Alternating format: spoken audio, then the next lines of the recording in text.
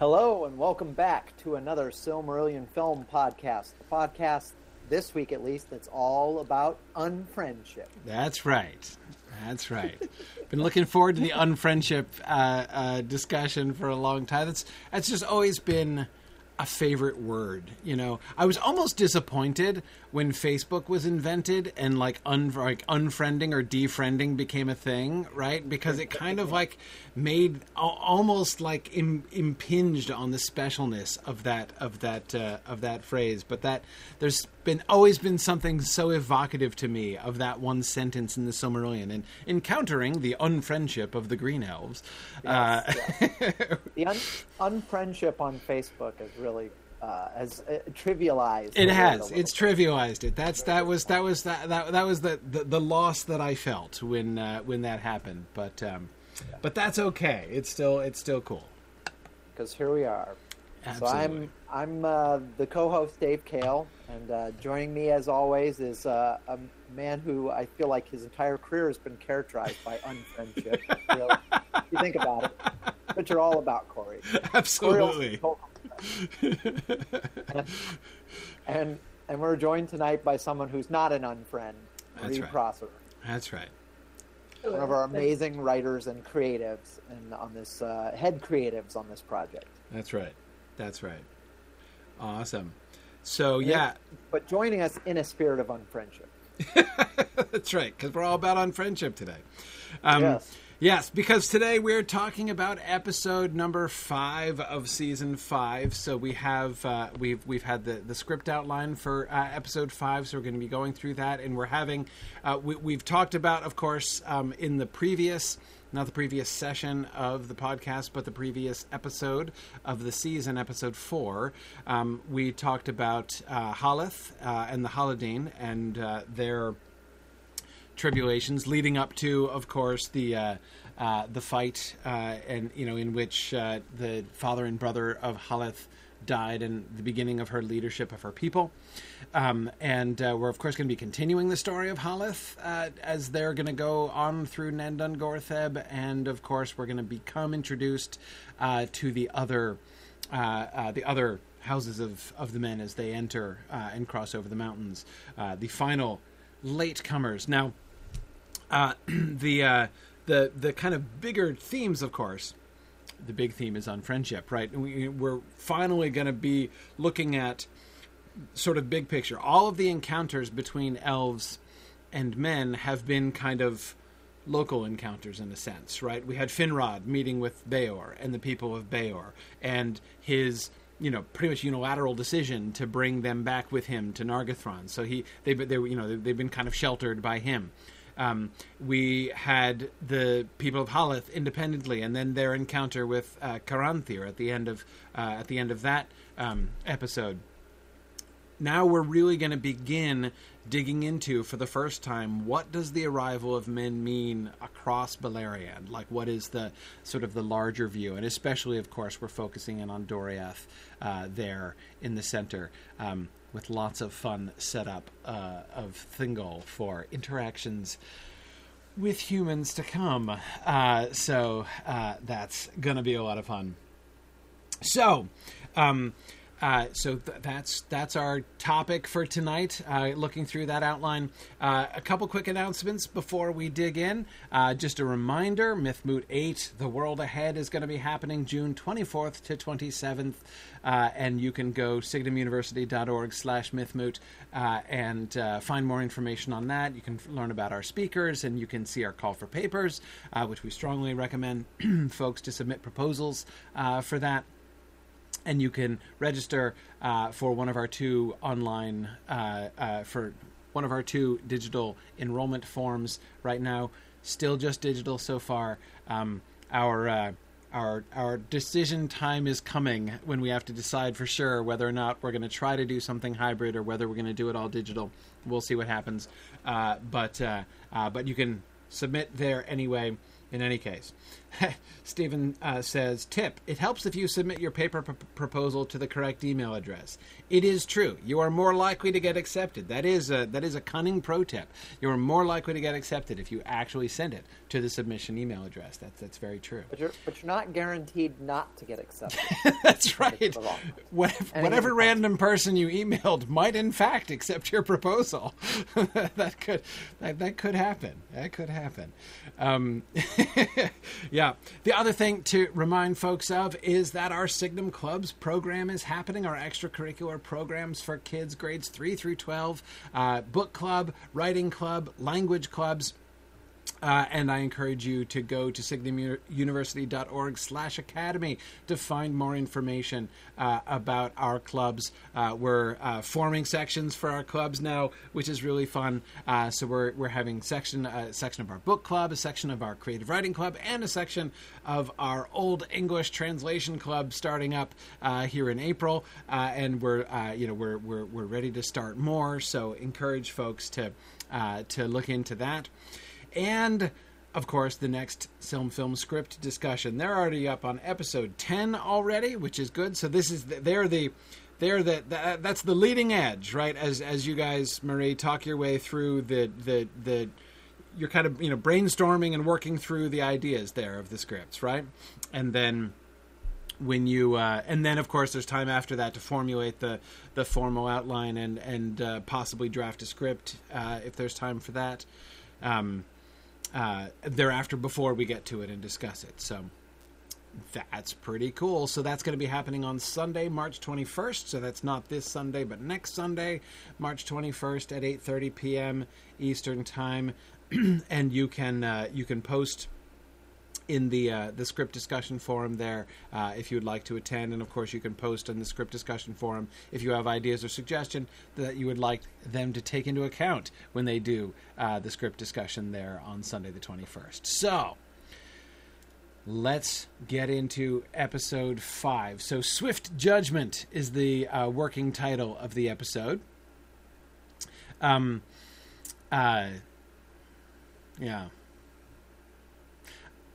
I think I like that title. It's a little hard not to use the word unfriendship, though. I'm just saying. It'd be good if we could work it in there. Yeah. A running theme throughout the episode is Gandalf's quote about do not be too eager to deal out death and judgment. Right. So that is what's going on with that title. But I'm not really all that good at titles, and I'm the one who came up with that. So if we have a better suggestion, I'm open to suggestions. Well, I say we not be too swift in our judgment. Yeah. We won't leap into judgment there. Definitely. Okay, so our timeline for the episode is first age 390. So we're a few years after the Stockade battle. So in the meantime, Haleth has been gathering her people, and they've been kind of recovering from the battle, and they're preparing to set out? Or they've kind of been wandering? So they've gotten as far as the borders of Doria. Right. So they've gathered and made a decision to move east. Okay. And then they hit an obstacle.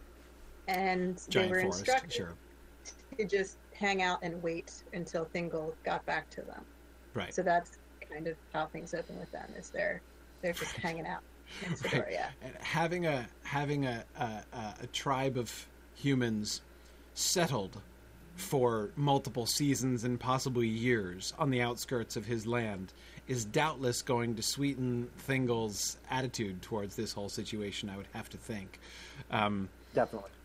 Where do we have... Because I know we've talked about this before, the depiction of the girdle and such. Like, is the girdle... right? Like, can they access the trees, is what I'm wondering here? Like, is the... like, do they...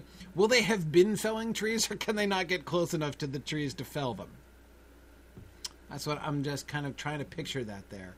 I mean, they might not want to be in the forest itself, but, like, and yet they will have need of wood, right? So, I mean...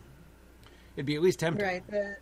The area outside there, the plain, is not exactly covered in trees. Right. So, right. Exactly.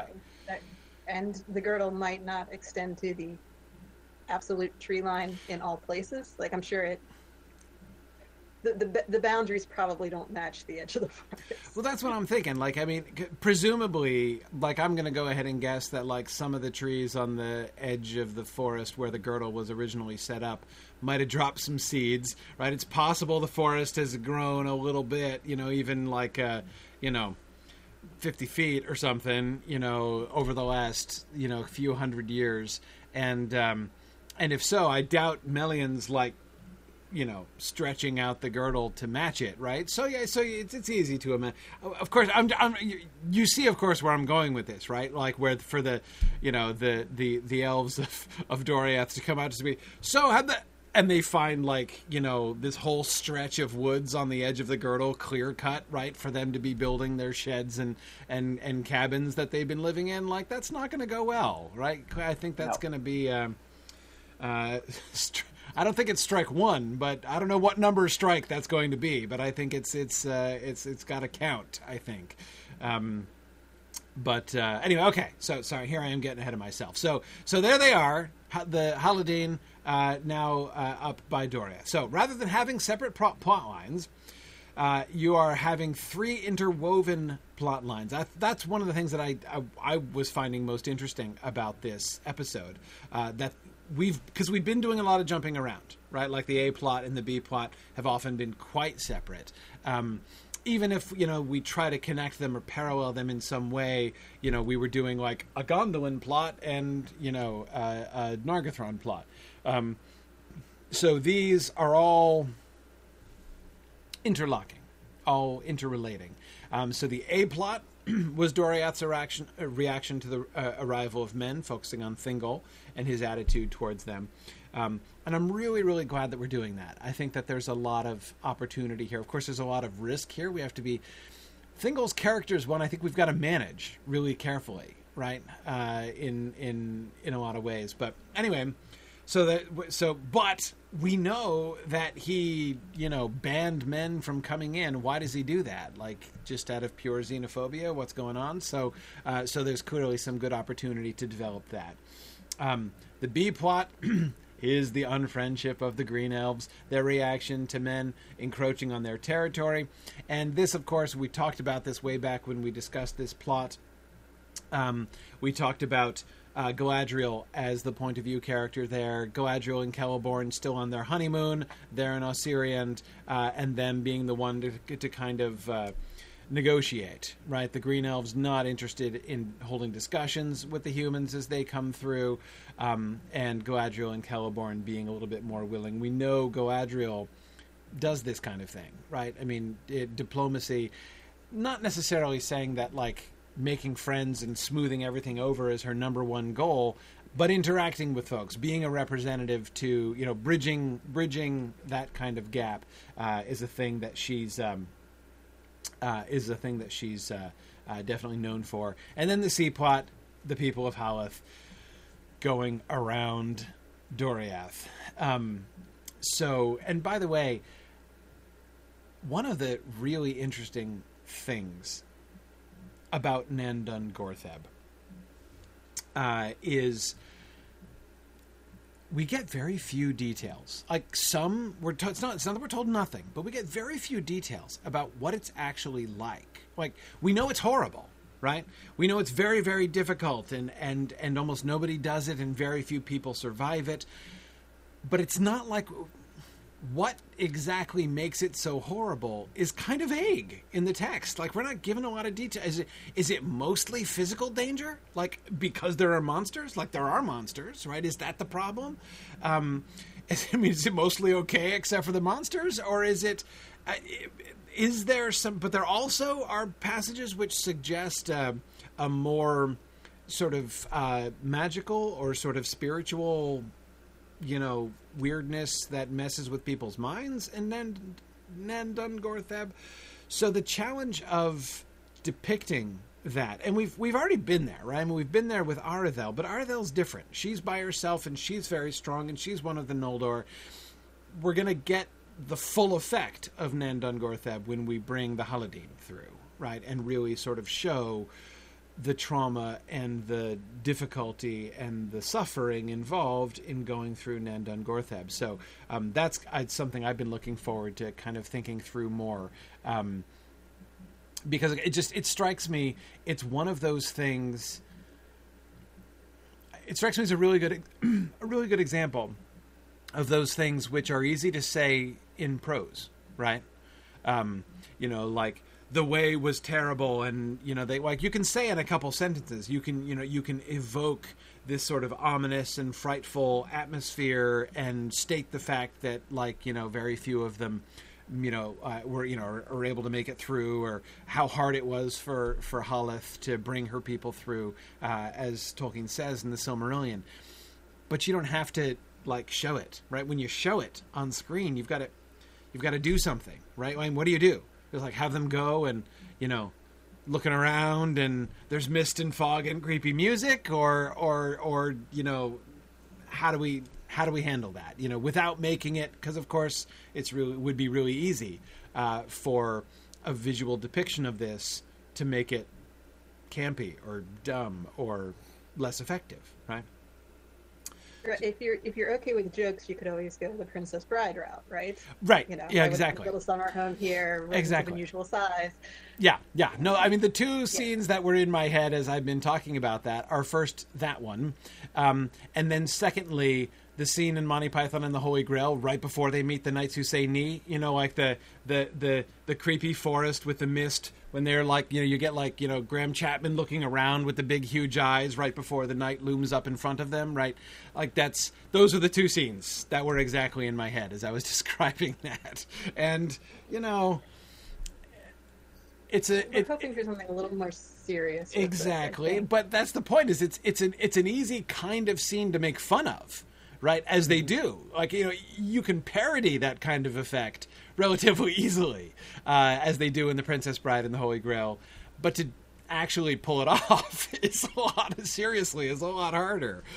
So we'll have to see. All right, so let's dig into things here. A plot: Thingol resisting any interaction between men and Doriath. So you chose to start this on, I'm using you in the plural, I'm kind of blaming everything on you, Marie.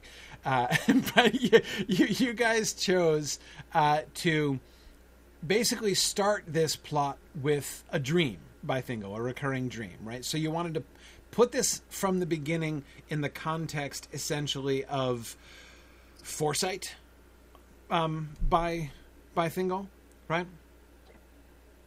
Right. The idea is that he's not simply saying that men can't come through because he's xenophobic. Like, right. He is actually xenophobic, but there's a cause behind this. Mm-hmm. And we showed at the end of season 4 that he was having troubling dreams associated with men entering into Beleriand. Right. But we wanted to give the audience at least some understanding of why these dreams would be concerning to him. Right. While also allowing for interpretation that might not mean what he thinks it means. Yes. I thought that was a really interesting choice, and of course, it's especially delightful to people who know the story, right? It's particularly funny that he has a dream about a huge, enormous, horrible wolf who invades Doriath and starts ripping it up. And he's immediately doing an allegorical interpretation of this, right? Okay, so what does the wolf represent?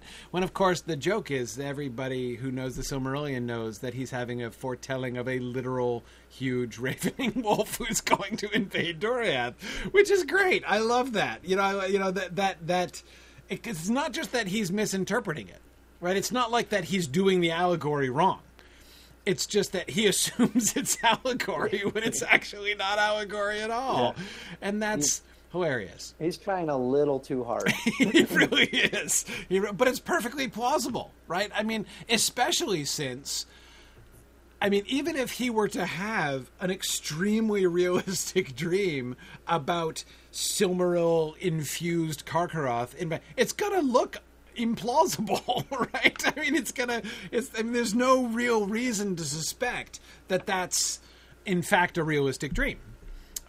So yeah, I love it. I love it.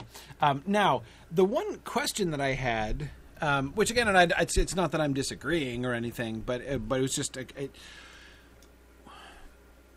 why his reading seemed a little bit weak, right? I mean, like that the wolf, that he should connect the wolf with humans. Like, I believe that the wolves that are, the wolf that is like, it is an allegory of this new race of humans that have come into Beleriand. Like,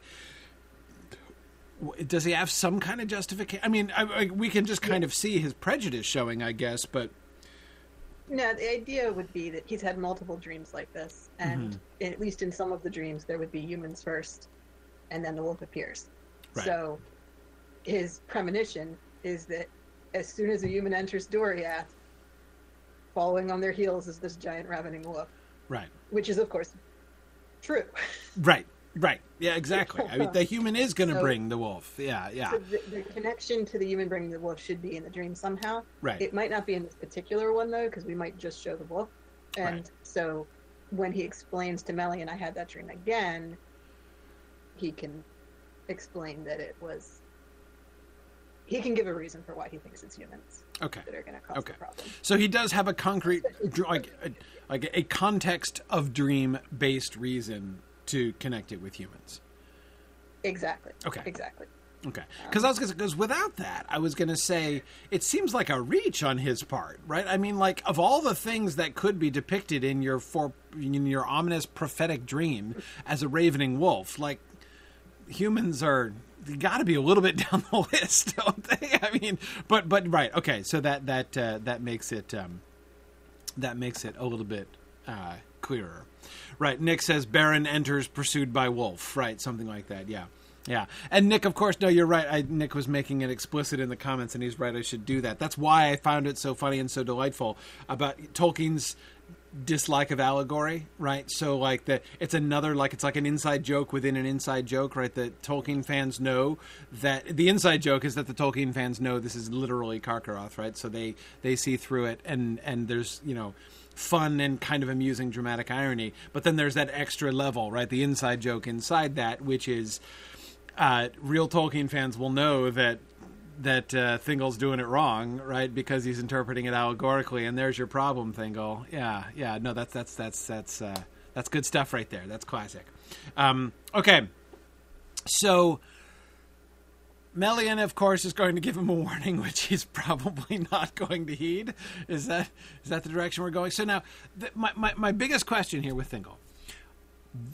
Where do we want to position Thingol's character here? Like, what kind of audience reaction to Thingol are we shooting for in this episode as a whole? Because to me, this is one of my first biggest questions, right? Because we've talked before about how we want to be.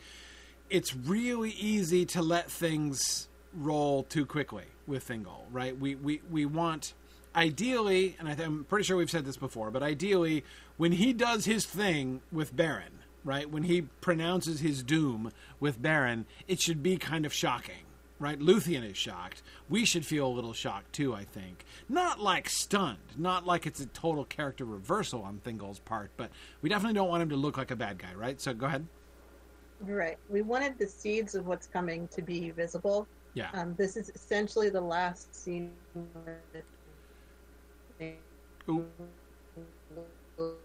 we get before the Beren and Luthien situation. Okay. So this is the last Thingol scene we get before Beren and Luthien? The idea was that Thingol would be... Okay. Uh-oh. Yes, sorry. Okay. I realize my connection might be a little slow right now. Yeah, we're lagging a little bit. The gold... Oh, sorry. Okay. Let me fix something there. There we go. Okay. The idea is that Thingol is already kind of sidelining Melian's advice a bit. Right. And he is making decisions based on negative emotions, like in this case, fear. So he's doing some of the same things he's going to do in the next season. Mm-hmm. It's just not as serious yet. Right. Like, it's more of a minor step in that direction without it being a complete break. He's not ignoring Melian. Right. He's not deciding anything that sounds all that dire. He doesn't hate the men. Right. And are we going to do anything to, because Thingol already last season, right? Thingol didn't look bad. I mean, his position is understandable, but he was kind of almost already the bad guy. Not quite the bad guy, not fully the bad guy last season. But you see what I mean, right? I mean, he was the one who was like, I'm going to blame Galadriel, and I'm going to kick out these other people whom we like and whom we know to be more innocent than, he's making out. And, he was... and so we had to be careful last season not to kind of push him too far already. I'm thinking, what are we going to do in this episode to make sure that the audience can see his point, can really kind of empathize with him and see his point of view? Because that, I think we would want to, we would want to achieve that if we could. Right. So they're seeing it through his point of view. So we're always going to be with him in this storyline. And we're starting with his dream. So the audience sees the dream. So as long as the dream is in fact scary, right, his foreboding will seem to be based on something real and be justified. Right. So it's not like he's making this up or coming out of nowhere with it. He has a real reason for this warning, and he's acting on a warning he received, right? So it will seem a little bit more reasonable because we're getting his point of view. The idea was that in season 4, his reaction to the truth of the kinslaying was anger, right? We saw his temper come out. Yeah. And his final reaction was scaled back from his initial reaction. Right. So while his initial reaction was a fit of temper and a little heavy-handed, he was able to rein it in a little bit so the audience could kind of feel like he didn't act in anger. Right. Here it's fear, not anger. So we're not seeing that quick rush to judgment or that quick lashing out. We're just seeing him being like, nope, not having any of this. Right. So the idea would be if you combine the worst parts of what he did last season and what he does here, what he does in season 6 should feel like it's something he would do. Right. It's not going to seem like his character is taking an unaccountable turn. Right. It's still going to be more than we've seen from him. He will ignore Melian more drastically than he ever has. Right. He will be acting in anger more clearly than he ever has. It'll be a step in a bad direction. Right. My favorite thing about this, though, and this, of course, we've been thinking off and on, and we're going to be talking more again soon about some of the ways. I mean, because to me, one of the really fun things that we get to do throughout this season is to play on the fundamental differences of perspective between humans and elves, right? So much of the conflict, so much of the difficulty that arises between the elves and the humans is simply based on perfectly understandable assumptions that they make about each other, right? Because they have no idea the profundity of the different ways in which they look at the world because of the whole mortality-immortality thing, right? And of course, we've already highlighted that literally about mortality with the death problem and Finrod not being able to grasp the whole dying of old age concept, and his struggles with that. We have, you guys have already placed in the outline another really fun example of this. And I think that we could actually, you guys may have been thinking about this already, but one of my suggestions was going to be that we could kind of play on that a little bit more forcibly, actually. Thingol, so the Haleth requests permission to go through the forest, right? To pass through the forest. And they're waiting for a long time. Like, how long? Multiple years they're waiting for the response? That's the thing. This episode is from the Elven viewpoint, so it's not entirely clear how much time is going by at various points in the episode. Right. So when we're with the men, it feels like it's been a while. Right. And when we're with the elves, it feels like, oh, no time at all went by. And there should be that tension. Yeah. Where the audience is a little confused as to exactly when all this stuff is happening. Yeah. Can we have like a child in the background who every time we come back to the scene, they walk by and they're a little bit older? I think the entire episode doesn't take more than, say, a year time span, so probably not. But yeah, the thing is, Haleth's nephew is young enough, right, that he could be older at the end than he was at the beginning. Right. He's already a couple years older than he was in the previous episode, and that might be a clue that time has passed. Yeah. Yeah, but no, I like that. I mean, because here's why I'm thinking that, because I was led to think of this in thinking about the interaction between Thingol and Melian, right? What if he doesn't brush her off, right? So it's not like he just flat disregards her advice to him, right? But like, he has a quick impulse, because he is a little impulsive. Thingol's a little impulsive, right? So he has his dream and he's like, okay, no way. The men are bad news. I have foreseen this. Forget it. I'm saying no. And then she cautions him. She's like, don't let your fear rule you. And so he responds to that. He does not end up changing his mind, right? He does not end up listening to her and doing something different. But he kind of compromises with her and says, well, okay, I will be patient and I will do nothing rash. I will make no rash move. So that, like, this is generosity on his part, right? To think this through carefully and to give this time to contemplate the dream, right? Which means he's going to wait for like a year or two before he actually gets back to them, because to him that's taking time for thought, right? That is to be able to have mature judgment and not being too swift to judge about this. But of course, from Haleth's perspective, he's just plain stonewalling them, right? I mean, what they're going to interpret as utter rudeness and even like disregard, even in a sense insult, right? Like you won't even give us an answer, right? You're just gonna walk away and never even respond.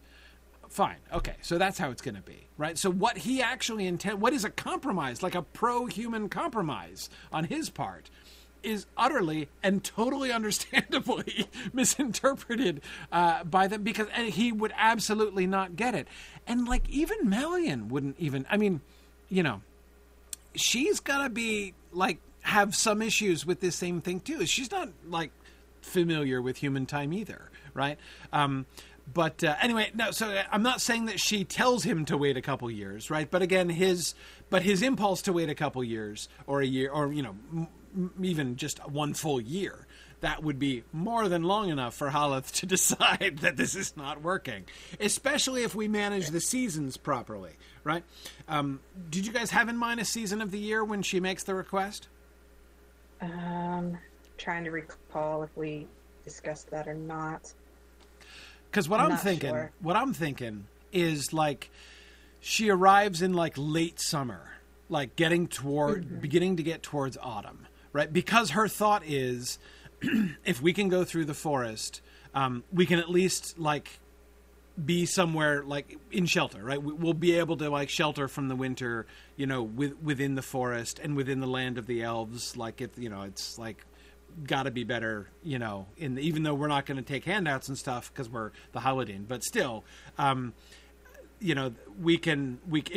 that's why she wants a straight road, right? Because she wants to get through the end of their road before winter comes, right? But then they wait, and now it's too late. So that's why she wouldn't even wait a year under normal circumstances, right? But if the season is right, she's like, okay, well, we can't go anywhere now. Now we have to winter here. So, of course, we got to cut down all these trees in order to build shelters, in order to survive the winter out here on the plain, because we can't go into the creepy forest because it's a creepy forest that doesn't let us in. But anyway, we can build shelters out here. And now it's spring, right? And she's like, okay, now it's spring, fine. But once it gets to, like, midsummer again, she's like, that's it, I'm out. Like, because if we're going to have to go a longer path, then, I'm not waiting on this any longer. Even if he said yes within another 3 months, then where would we be? It's almost winter again, and we'd stay. So forget it. Let's just leave while we still have time to go around. So I'm just thinking about how the seasons could not only explain why she waited so long in the first place, but also help to set up the time frame, essentially. Right, and her sense of urgency and where that's coming from. Yeah, I think that could work. The parallel storyline is, of course, Galadriel visiting the Green Elves. The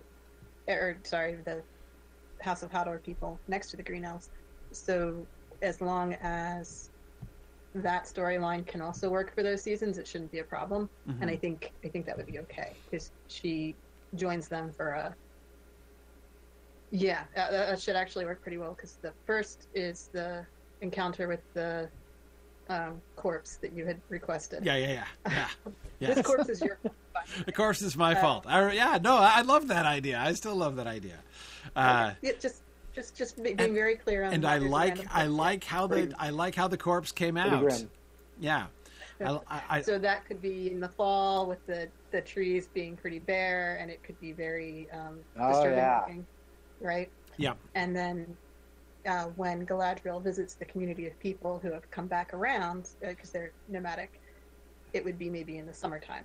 Right. So it would be lush and green, and there'd be an abundance of food for them to be invited to be part of that. So right. I think those seasons would match with the story you're trying to tell with Haleth there, and I think that should all be okay. Good. Excellent. Yeah, I mean, I was just going to say, I like the time element. I think every opportunity we get to remind the audience, just sort of like kind of the diametric experiences of the world that these two different peoples have is good, because it's not always going to be like when we're in the thick of thing of like an individual scene or in action of a battle or something, like those kind of differences seem to fade away.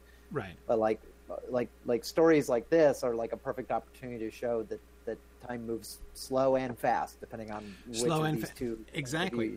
On either side of the boundary, right? On Thingol's side of the boundary, he's like, okay, we've been a little bit. I haven't given a knee-jerk response. I've thought it through, and now it's okay. Yeah, and he's just taking a beat. Exactly. He's just I'm going to count to 10, and then I'm gonna go talk to him, right? Whereas on the other side, they're like, we are literally older than we were, when we came here and asked this question. Like, we're not going to stay here, until we all die of old age. Forget about it. And again, it's just such a beautiful opportunity, Dave, not only, as you say, to really highlight that difference, but also to create this wonderful tension. It's really great to be able to create tension among the good guys in which nobody's actually wrong, right? Because they're both perfectly understandable, and it's a really wonderful illustration of the kinds of issues, because even it comes up like there's this whole idea, right, which arises at various points in Tolkien's writing, right, that it's perilous for mortals to dwell among the elves, right? Like, it's like that elves and mortals don't, like, when they mix, and I don't just mean mix Beren and Luthien mix, I mean like when they live near each other, it's that it's there are consequences to that. It does, and I think a lot of times if you don't sit back and think through a lot of these things, that's kind of hard to understand. Now, of course, I'm sure that Tolkien meant that to be rather vague and kind of, mythic as a declaration. But nevertheless, it's the more you kind of think about, what it's like and the kinds of, you can get kind of glimpses of it, right? Like Bilbo's comment about how elves seem to like poetry and song better than food, or as much as they like food and drink or more, right? You can get a glimpse of his own experience of like, living among elves is weird. Like, they can just talk for days and forget to eat. And, Bilbo's not down with that. Right. So I mean, so I do, and to show this, it also has relevance in the more practical and kind of political world of Beleriand that we're building and discussing in season 5, of course, because the big question, which we're going to be moving more and more explicitly towards, is how are these two populations going to interact, right? How are they going to settle down? The main choice, of course, of the council at Estelad is going to be the big sort of tipping point, really. Because if at the Council of Estelad they decide the other way, or any of the other ways, right? If they decide to do anything but ally themselves actively with the elves, the whole situation is going to be... The Haladin are already, like, secessionist over there, right? You would just have the House of Beor as this, like, weird and sort of isolated exception, and the rest of, being this kind of uneasy, independent political state that can't be... And now, you've got to think that the elves, even if they're not afraid of the men, have got to know now they have this uncomfortable situation behind them while they're trying to focus on the siege in front of them. It's kind of a big deal. Like, the Council of Estelad is a really big deal in that way. And of course, we'll get to that. That's next time, right? Episode 6 is the Council? No? 6 is the escape from Angband and Hador proving himself. Right, of course. 7 is the Council. Right, we've got to establish Hador, of course, first before we do that. Makes sense. Yeah. Anyways, but point is we're getting there, right? We're getting there. And so actually that kind of works really well, actually, to have... We sort of establish the bigger picture kind of political dilemmas or potential political dilemmas here in this episode. Yes. And at least one character who will be at the council is in this episode. Bereg, right? So, yes. Yeah. Yes, we're setting up. Yeah. Yeah, that's great. And then we have, and then of course Hador will come in, and so we'll have Hador kind of going to some extent sort of against the grain, right? We see the tensions and we see the difficulties and the kind of chasm between the elves and men. That's really kind of the emphasis of this episode. And then we'll see, Hador bridging the gap in the next episode. And then, of course, bringing that back now to the bigger question, the sort of larger political question in the Council of Estelad. So I like that a lot. Okay. Yeah. Love the time thing. And again, so Stephen was suggesting, are we going to have anyone who is... So there's like his options, right? Thingol's options in response to Haleth's request, right? Are to say yes, to sort of not let them in. He said, is there anyone who's going to be voicing the third option? Right, like that is to believe the humans to be enemies, right, and actively show a more active unfriendship towards the humans. I'm not saying like go out and like slaughter them in their sleep, but nor am I suggesting that Thingol is going to acquiesce to this suggestion. But is anyone going to even go there? Is anyone going to even raise that possibility? Like Syros or somebody else we don't like? Well, right, because the person who is reporting back to Thingol about the situation with the Haladin, so the person who has actually met and interacted with the Haladin and then goes and talks to Thingol, is Beleg. Right. And whatever else Beleg is, he's probably not vehemently anti-human, let's just kill them all. No. Obviously Beleg's not going to do that. Yeah, again... Yes, but could somebody in the council in Menegroth who hasn't... the court in Menegroth who hasn't actually seen the men, could they say something? Sure. There could be a... Like Syros. It's not too soon to start establishing that Syros is a jerk. We already kind of started that back in the last season. So don't forget that Syros the jerk is here in Doriath. Yeah. It's good to have a whipping boy that we can use for a while in Doriath for when we need somebody to be really unpleasant. But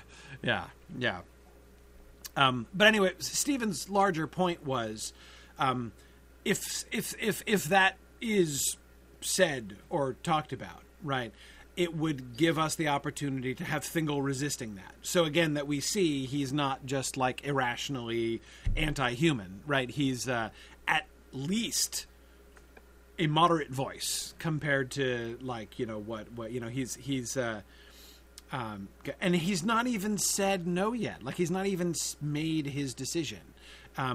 He's just taking time to think. By the way, is Beleg... I was going to say is anyone, but then I think I should just say is Beleg, because he's the only one who would obviously be in this role. Is Beleg making any anthropological observations during this period? Does he get to know them at all? Or does he even watch them from a distance? Do they start filtering back like some actual empirical data about the humans during the course of this time? Yes. So the one scene we see of Beleg reporting to Thingol, because presumably there's lots of reports we don't see. Right. But the one scene that we do see, he's not only talking about the Haladine, which is not to say, hey, the Haladine want an answer, but to say, hey, the Haladine already left. Right. So Right. no worries about that answer. Right. Yeah. Never mind. And then, yeah. Right. I mean, obviously he would have reported the request earlier. Right. So right. we don't see that scene. And then he's also talking about the people of Estalad, the House of Hador people. Right. In that same conversation. So he is kind of just giving a general report of the state of East Beleriand and the different groups of men, and presumably some of his thoughts about that too. Right. They're not all positive. Again, with the random corpses thing is a little creepy. Right. The Their word peculiar is not how you endear somebody to Thingol. To Thingol, yeah. I can see where that would not go over well, and no, I'm telling you, my love of the corpse subplot has only increased. Like it gets better and better all the time. Yeah.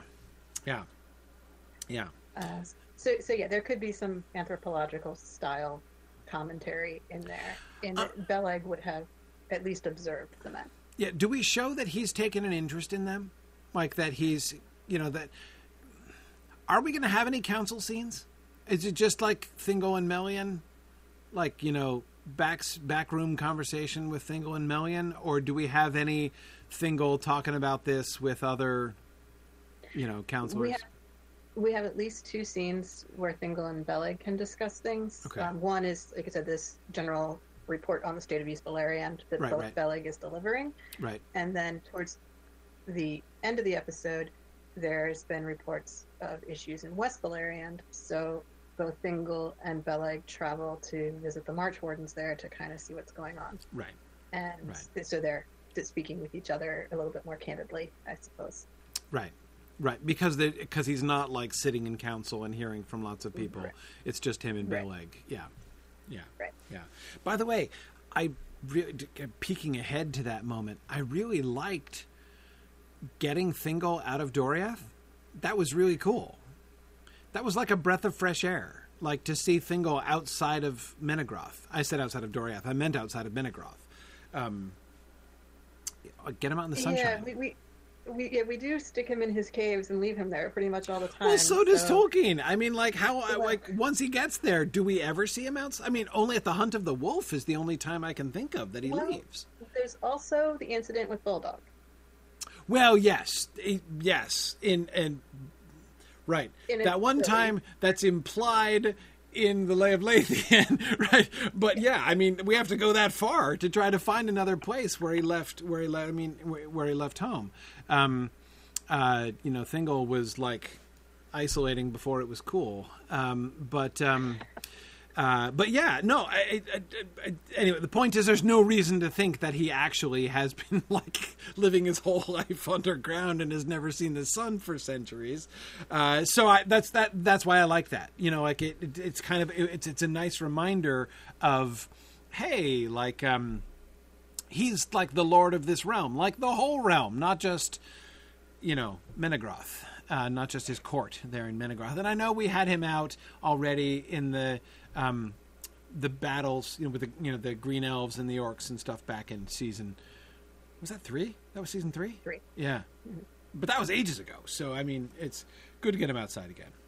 He did attend Galadriel's wedding in Nargothrond at the end of season 4. Right, and that's right. That was a big deal because we weren't really sure we were allowed to take him out of Doriath for that. right. But we did anyway. Right, an actual field trip. That's exciting. Yeah, that was a field trip that involved visiting other people who are not from Doriath. So we're done with that now. He's pretty much stuck with the people in Doriath, but he's at least outside of his cave. Right. No, that's good. As I said, I just, it was a small thing, but for some reason it really struck me when I was reading the outline. I was like, wow, hey, look, here we go. Thingol in full sunlight. That's fun. It's good to remind ourselves Thingol's a person too. Exactly. Thingol's a person too. Likes to go on outings every now and again. Good. Okay, so let's talk about Galadriel's ambassadorial visits to Thingol. So, is that when he makes his judgment? When, so it's after he hears Galadriel's... So, hang on. Back up a step. Thingol and Galadriel, how are things there? Still a little tense? A little awkward? Right. She doesn't live there anymore, and there's a reason for this. Because it was a little uncomfortable, right? I mean, it got almost really uncomfortable, and then he kind of took that back. But yeah, a nice long honeymoon away seemed like just the thing at that time, and it's her first trip back since then, and she's here defending people who kill each other. Yes, I'm here to take a pro-kinslaying stance, but don't take it the wrong way. Yeah, no, it's so. But that's what I wanted to try to gauge. How frosty are we going to have Thingol be towards her? Basically, I mean, I would think not much, right? We can show that he's definitely forgiven her, that the more active tension of it, because I mean the tension went pretty close to the end. I mean, we got resolution, right? We had reconciliation at the wedding in the end, but I mean, it was a one episode reconciliation after a whole season of building tension. So, some indication that the reconciliation did take, right, is, I mean, clearly we should remember the tension, but I wouldn't want to have him still being, too frosty. The idea is that he's receiving her cordially and certainly not acting like he doesn't know her or anything. Right. He's having a good, friendly enough conversation with her, but there's at least a little bit of distance there. Mm-hmm. They're not best friends. Yeah. And then she, after meeting with Thingol, has conversations with both Melian and Luthien. And those conversations should be much warmer and much more personable. Right. And so if at first we're like, oh, Thingol seems to be getting along fine with Galadriel, doesn't seem to be any problems here. And then we see what the actual friendly greetings look like. Right. Be like, oh, actually, no, Thingol was quite distant. Right. So it's not, he's not being actively frosty, but... Right. But neither is he being actively friendly. Or warm. Right. Yeah. Yeah. Distinctly room temperature response from Thingol to Galadriel. Get it? Yeah. No, that's good. I think that's a good place to be. I think it's a good place to be. That's it. I'd say with Thingol in general, that's a good place to be. Yes. Yeah. I agree. But but then tell me about how it goes on, right? So she gives her report, and he's alarmed by her report about the corpses and such. And so it's in response to her report that he makes his declaration? Correct. So he was planning to not let the Haladin through, but they stopped asking before he got around to telling them anything. So there was no need for a declaration at that time. Here, Galadriel is kind of petitioning for a little bit more elf-human cooperation and friendship. Right. And he's saying no to that. And in that is the time at which he's going to say, men are not going to enter Doriath ever. Right. And we put the declaration there because we wanted it to be between Thingol and Galadriel, who are characters we know and care about, right, rather than Thingol declaring something to his court with no men in sight and having no one there to react and be like, oh no, don't do it, Thingol. Whereas if the court's just like, yep, okay, that's how it is, it wouldn't have any weight to it. Right. Whereas if Galadriel's actively arguing for something different, the ban will feel like he said no to her. Right. Yep, that makes sense. And we do have in Galadriel at least a sort of advocate for the other position. Yes. For the other side. Exactly. Yeah. Exactly. So it's a more dynamic interaction than just Bellig giving his report. Right. And so that's why it's at that point in the episode. And it's given the audience a chance to maybe hope for a different outcome. Right. Maybe to be like, oh, well, he had that dream and he didn't like men, but he realized that his delay scared the men away. Maybe he'll say something different this time now that Galadriel's there to be advocate. But no. And so it just felt like that was where the tension of that decision should lie. I like that. Now, how are we going to do the declaration? Because when he makes the declaration in the Silmarillion, it's so we get the response from Melian, right? Melian gets the foresight that a mortal man shall indeed pass the girdle. But is he going to deliver it as simply like a... I'm just trying to think of the context. He's going to so this is going to be a purely like political / judicial judgment on his part, right? Him just saying, based upon what I have heard, I conclude that these humans are dangerous, and not to mention, my scary dreams, have concluded that humans are dangerous, and so I decree that humans are... Or is it going to be more along the lines of like a sort of inspiration, or almost like a foretelling, that like, I say to you, no human shall, cross... Because, I mean, the context of those things is, like, basically, is it going to be... I have considered all of these options, and here is my reasoned response to all of these things. Or is it going to sound more impulsive, which could have authority, right? I mean, again, foretelling is a thing, right? So, he could try to pass it off that way, even convince himself that, he knows what is best, right? He has intuited what is the best thing for Doriath and declared it. What do we think about that? I'm trying to think of how reasonable or unreasonable the audience should think he is at this moment in time. Right. And partly Galadriel saying there's a reason they have capital punishment isn't really that convincing. So Thingol being dismissive of the people in Estelad feels reasonable enough. Right. Like, it would be a stretch to accept them. However, in the midst of that conversation, Galadriel brings up the men who are currently living in Nargothrond with Finrod. Right. Saying it's been a good relationship. Finrod has no complaints. Like, these people are good people, essentially. Mm-hmm. And Finrod is someone who's on pretty good terms with Thingol. Yes. And he's still dismissive. Mm-hmm. I'm saying, like, no, we're not talking about those people, and even so, they're not allowed in here either. Right. So when he gets to that part of it, and that's where he gives his declaration after he's already dismissed the House of Beor as well. Right.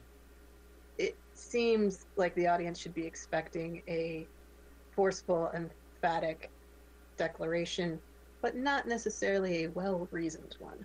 Right. Yeah, I agree. It's hard under all of those circumstances, especially with the House of Beor, and especially with the way that we've changed the House of Beor with their residence in Nargothrond. It's hard to make it a purely rational conclusion on his part, because it's not super rational. I mean, it's just kind of however we tried to slice it. I don't think we could make it that way, really. So it seems to me that something like, Nick was suggesting, that it could be kind of both. Like, it could start off in the vein of like a prophetic declaration, like an insight, which needn't be wrong, by the way, right? There's lots of prophetic things he could say about humans and the destruction that they will bring, which could be perfectly true, right? What if even he had some kind of... it doesn't seem very relevant to him. I was thinking of some kind of like vague foretelling of like, you know, even like the treachery of Uldor and all that, you know, like some glimpse, right, of the fact that through humans great suffering is going to be brought. Like he's not, if he said something like that, he wouldn't be wrong, right? He could say something like that in terms of the capital punishment issue. Like if they're willing to kill each other, how can we trust what they would do to us, or how they would treat us, which would point towards Uldor without actually. And he could have, or it doesn't have to be a specific insight about Uldor doesn't make sense because Uldor's betrayal is really distant from Thingol himself. So it would seem weird for a foretelling of a remote and irrelevant to him event like that to come upon him. But it just doesn't seem to fit the pattern of foretellings that we see in Tolkien. So I would be, but again, not a prophecy of an event, but like an insight into a trend. Basically, like for instance, he could have the perfectly true and valid prophetic insight that many of that, like these men have served. You know, my heart tells me that these men have, you know, these men have served Morgoth before and will serve him again, and you know, and therefore, you know, we would be rash to trust them. Totally fair, like totally true, but of course wrong as regards the Edain, right? Wrong as regards the Kingdom Amendment, but not wrong as regards humans entirely. So it's and again, you know, we'll see both sides, right? We will go on to show how his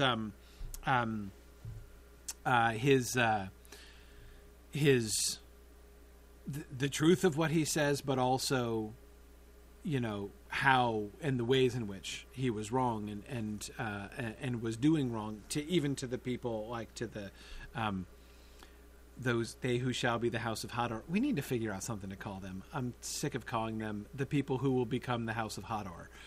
I've been calling them the people of Estelad, if that helps. Estelad, yeah. That's good. Or we could call them what would they be? The Esteladians? The Esteladians. The Esteladians? The Estolads? Well, I don't know, but it also sounds, you know, dangerously close to Estee Lauder. It's true. Yeah, it's true. Yeah, it makes, yeah, exactly. There could be we could get into copyright infringement if we're not careful there. So I suppose, but yes. So I got a question. What if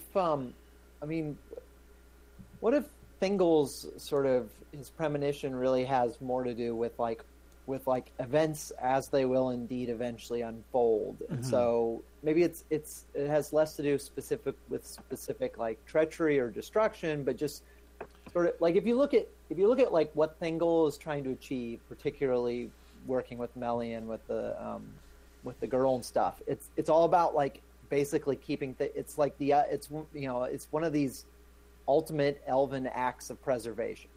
Like let's wall off Doriath from the rest of the world so that we can kind of just keep things the same and be protected. And he kind of realizes that the arrival of people is like sort of a wave of change, of like, you know, sort of inevitable change coming along, and that letting them into Doriath will allow change to come and undo everything that he's doing, which is, I mean, basically exactly what happens once Beren arrives. It starts this like chain of events that leads to everything changing, including eventual destruction. Yeah, you're right. You're right, Dave. It would be more powerful if his premonition were in fact an accurate premonition about Beren's coming. Even if, again, sort of misapplied by him and even misunderstood by him. I mean, we've already seen him misinterpreting stuff, right? So that we're prepared for that. But yes, that change, of course, especially since change is our theme, I really like that. You know, for the season, that it helps to emphasize several things, right? One, the perfectly true and legitimate fact that the elves in general are anti-change and the humans in general like change is the air that they breathe, right? So there's definitely, and so again, he's not wrong that when humans enter into the elvish realms, change comes along with them. It's part of what happens there. You're definitely wrecking your static elvish situation that you're trying to create or maintain. But of course, as you say, Dave, of course, with Doriath in particular and with Beren in particular, there's going to be some major change that happens in Doriath as a direct consequence of the arrival of men. So that's not wrong. It's even, I mean, he could even have,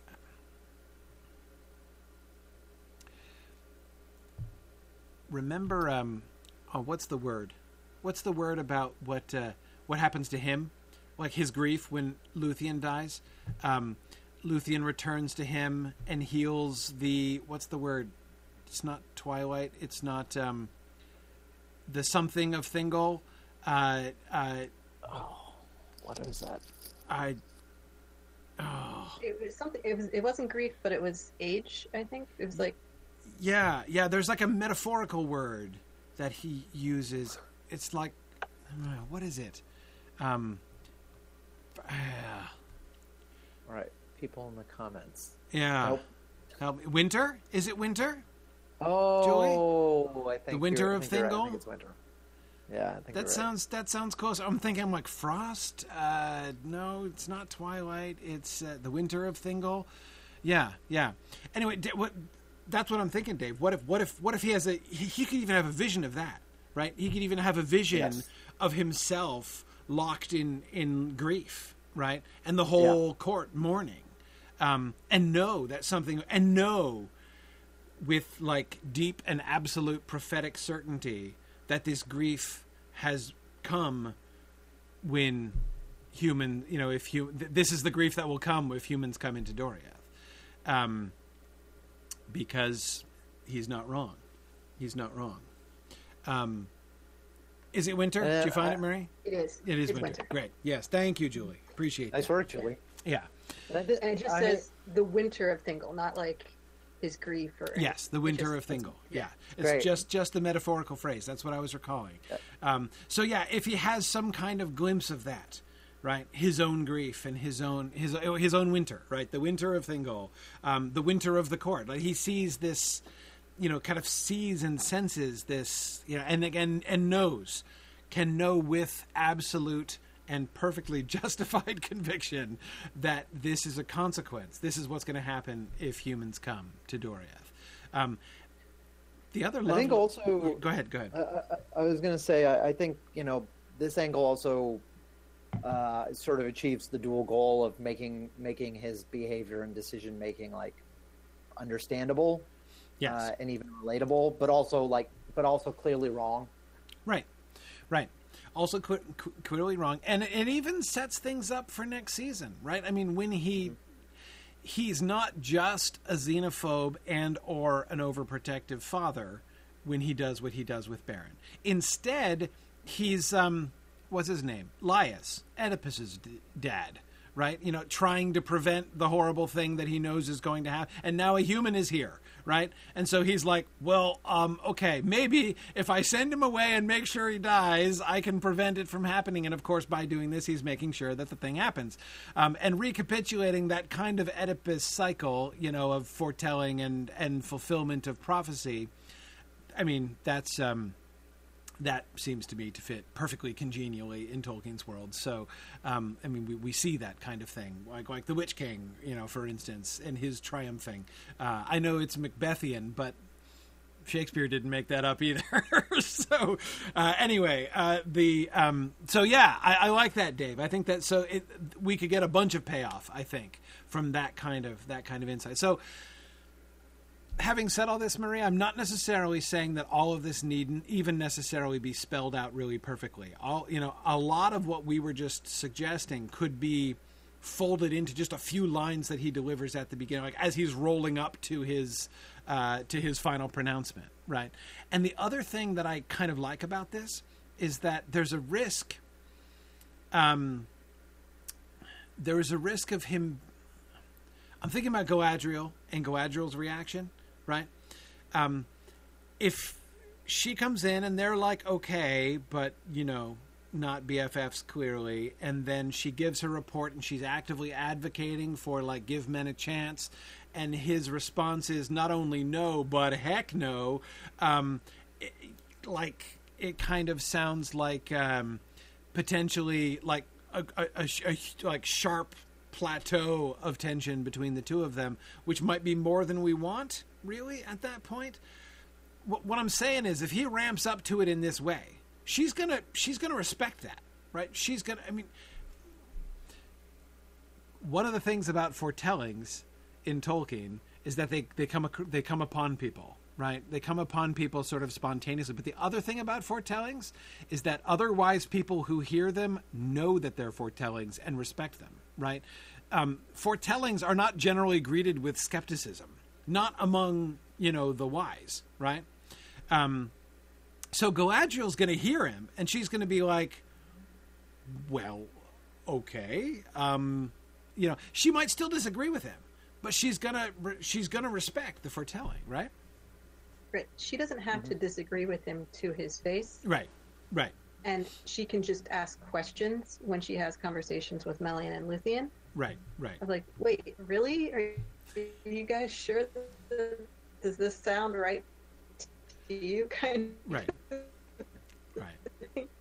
Yeah. Right.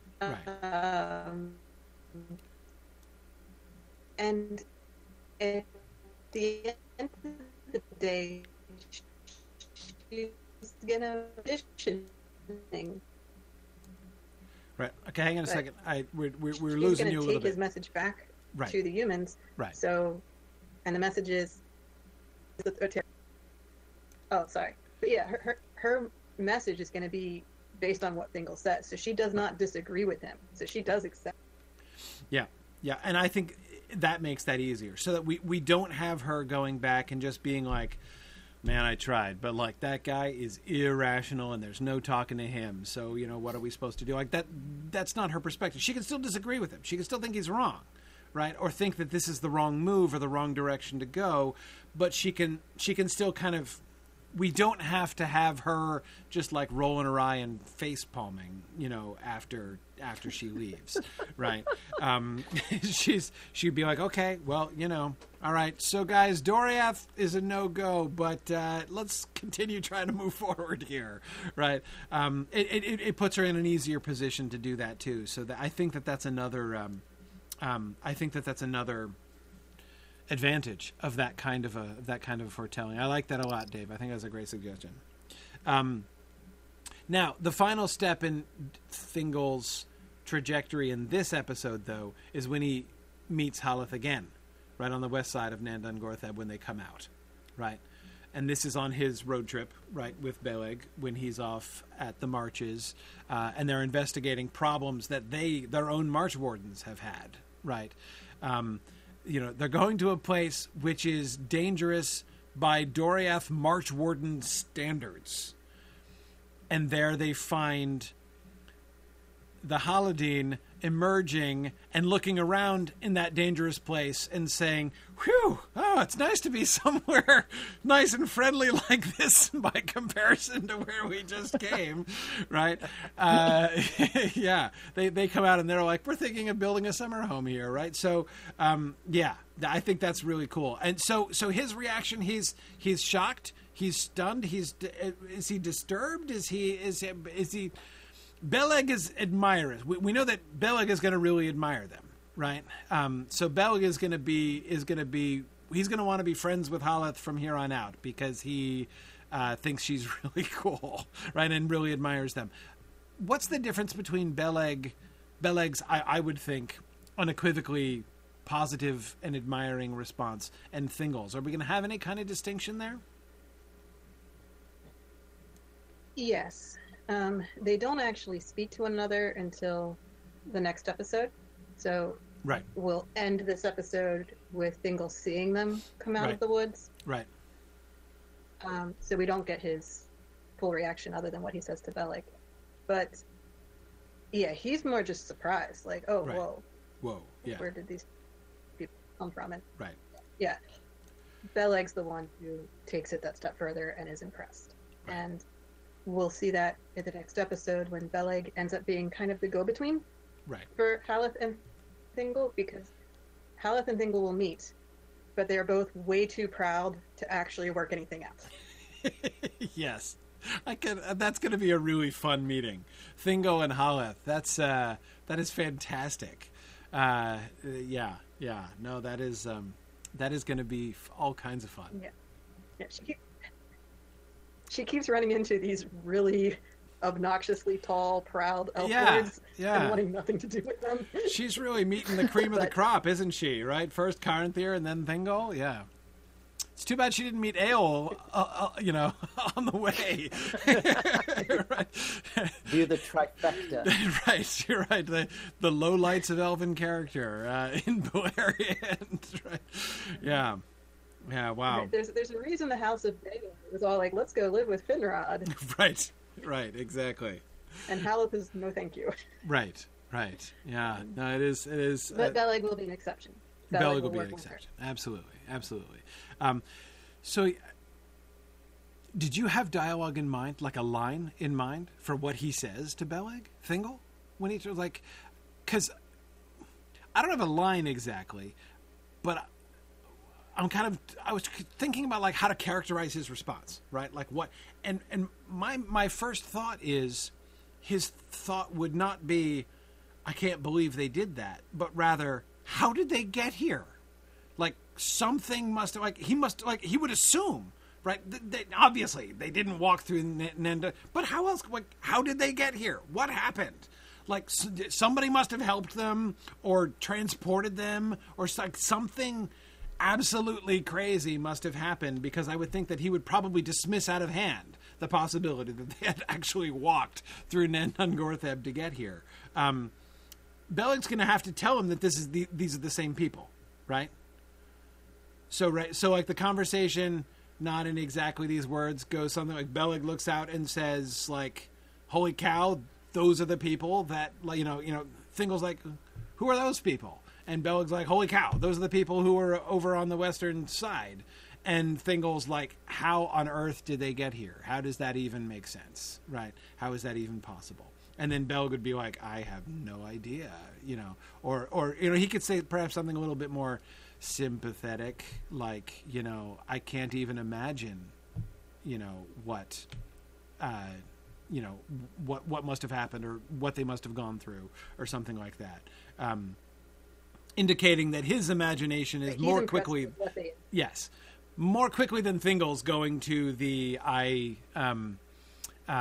I can imagine not only their courage but their suffering, right? Since the last time I saw them, whereas that's not Thingol's first thought. I'm not saying we make him suspicious or hostile or anything, but just that doesn't occur to him. He's more concerned with the how and less concerned with the accepting sort of what's in front of his eyes, what they must have gone through. Right. Yeah, because I mean, like, if there was some kind of chicanery up there right on the borders of his realm, like what did they get through the girdle, and go inside through the north part of the forest? Like, is that what happened? Yeah, there's got to be something, and it's going to be alarming to him. But yeah, okay, awesome. Well, that was a lot of stuff about Thingol, but that was really cool. Let's think about the Beepaw. Let's go back to Galadriel now. Run it back a little bit, and let's talk about corpses hanging in trees. So, the Green Elves are complaining. Now, their complaint, the future Estoladians are, they're nomadic peoples, right? They're nomadic herdsmen, we decided, right? Wasn't that what we decided? Okay. That's what we decided. I hope you're cool with that. That sounds good. I'm cool with that. No, we had homesteaders, right? And we had, pioneers, basically, with the House of Baelor. We didn't, nomadic herders. That works for me. what do the green elves complain about exactly? The felling of, because I mean, if they're nomadic, they're not going to be like clear cutting land and building houses, right? Mm-hmm. Right. So there's kind of a threefold complaint. The first is that one of the types of animals they herd are hogs, and they've released their hogs into the forests of Assyrian on the other side of the river from where they're encamped. Right. And which is convenient. so pigs are kind of destructive to Right. the territory, Right. and Right. the green elves are not okay with random pigs showing up in their land. Right. So that's the first complaint. The second complaint is corpse hanging in the tree. We don't Corpse. like this. Corpse, Why is this on our yes. side of the river? Yes. We didn't want anything to do with that. And then, cutting down trees because they are nomadic, but when they move into this area for whatever time of year they're hanging out down here, then they're going to cut firewood and such from Yeah. the forest. Yeah. So while they're there, they cause destruction too, and then they move on. So just that three-prong, like, these people are terrible, and we don't want them here. Right. Right. Is basically what the green elves. Absolutely. It makes all kinds of sense. Here's what your outline. Let me tell you right away about the way that your outline made me love the hanging corpse even more. I love the way in which the hanging corpse establishes this motif that runs through like all the plots. It's really cool. Well, less so the C plot, but at least the A and B plot, right? Because like on the one hand, you've got the kind of interplay or the kind of mirroring almost, right, of the judicial situation among the humans, which led to the capital punishment, right? Is the thing which is leading to Thingol's judicial declaration against the humans, right?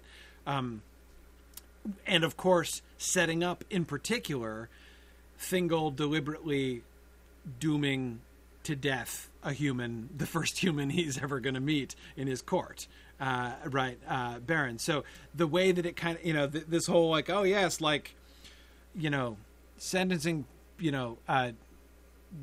deeming a doom which like sends people to death is horrible and barbaric. Isn't that awful? Like, these people must be terrible. I love the way that it anticipates the Baron situation. And again, the fact that, and I don't know if Galadriel would go here because it's only kind of after the fact that's going to become clear. Like after he makes his judicial proclamation, is when the parallel, I think, is going to become more clear. But I wonder if Galadriel doesn't see it.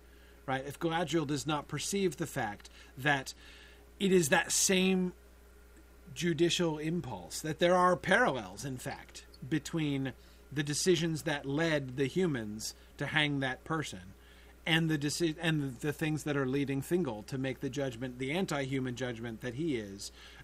So I like the way in which the hanging corpse almost, not only it literally, it's going to be discussed and is going to be one of the motivations for Thingol to make his decision. I like the way that it kind of thematically sort of ties them together as well. This is, judicial proclamations are one of the like motifs of the whole episode in that way. So I like that. I think it's really good. But, and of course, just another wonderful opportunity.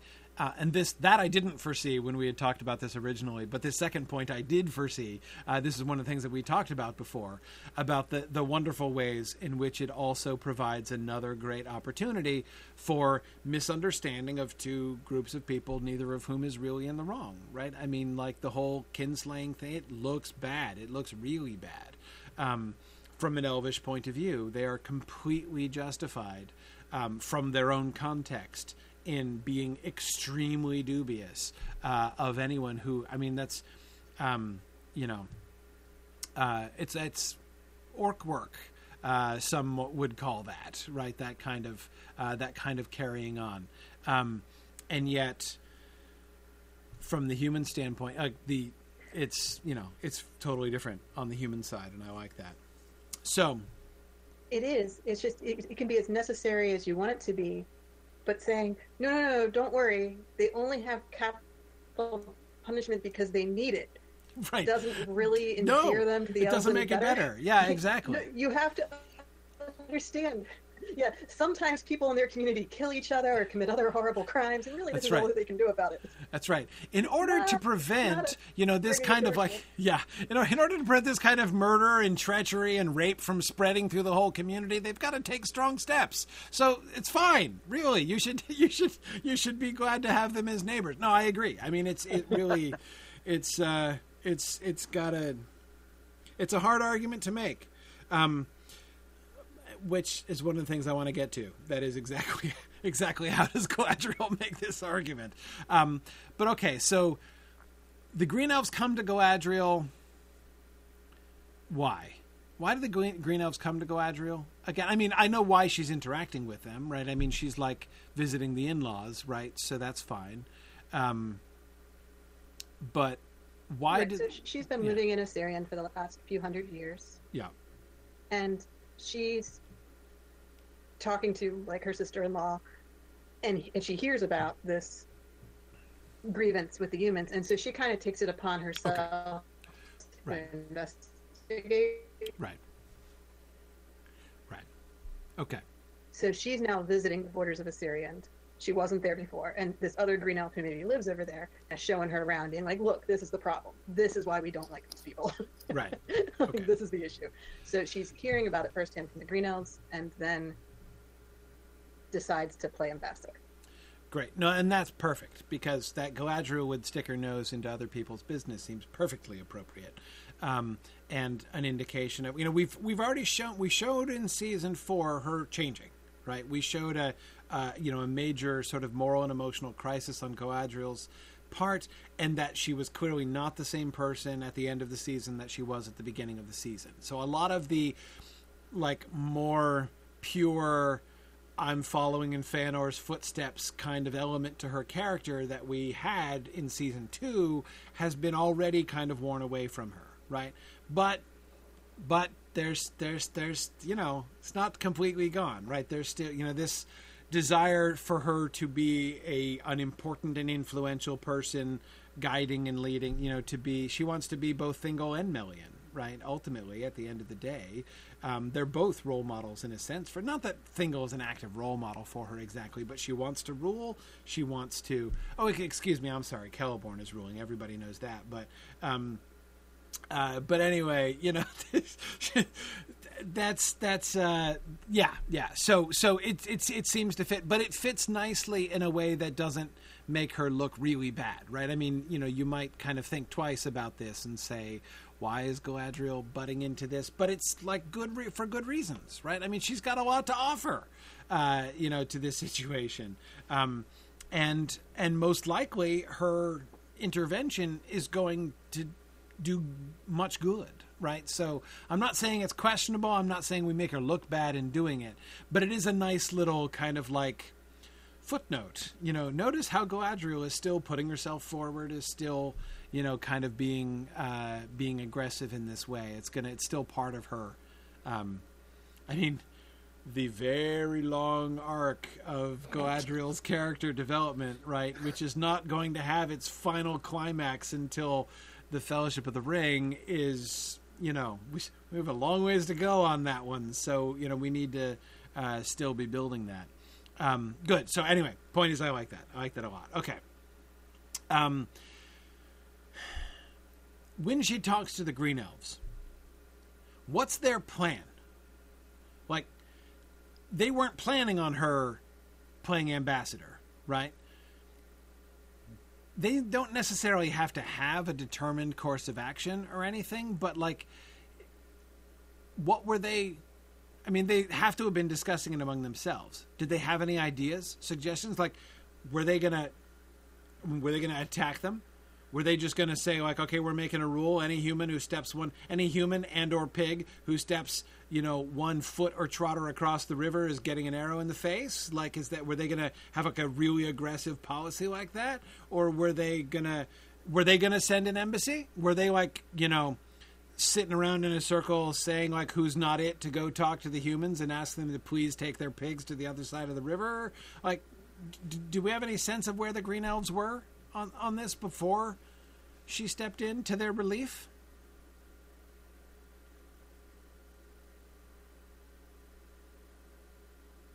Uh-oh. I think we might have lost her. Oh, yeah. Yeah, no, it's been having some connection difficulties. Nick is reminding us that, of course, we have to remember that... Starting to shoot because, this is enough of this. Hang on. Oh, we lost her there. Had her briefly. We recovered her. I think I'm back. There you are. You're back now. You're yes. back. There we go. Sorry about that. The idea is that they are just very frustrated.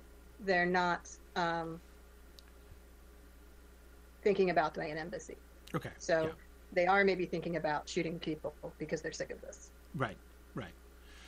So they're preparing to take. So basically, it is pretty clear that the situation is likely to devolve soon and emphatically if Galadriel doesn't step in.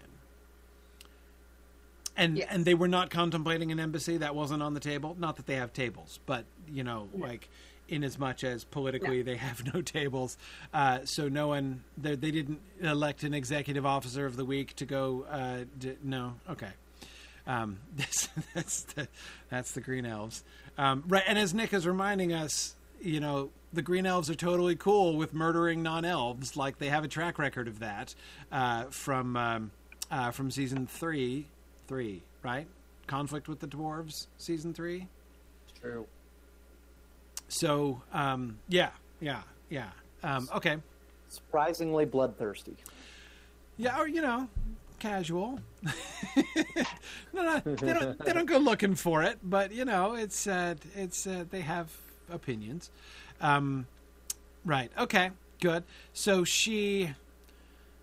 Galadriel shows up in the village of the Esteladians, and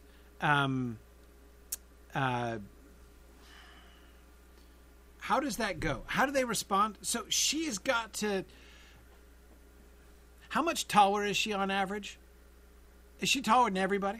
I mean, these are the people who are going to be the House of Hador. They're really tall, generally, right? So she's not going to be like a foot taller than they are.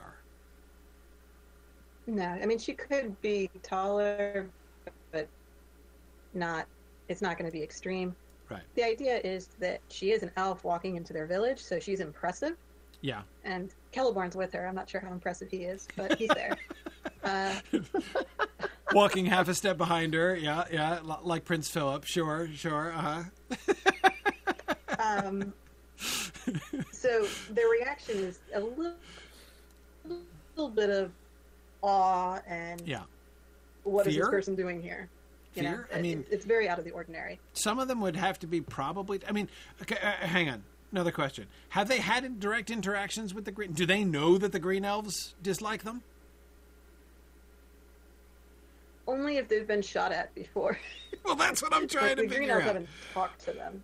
That's what I'm trying... Yeah. I mean, it can be ramped up as much as you want it to be.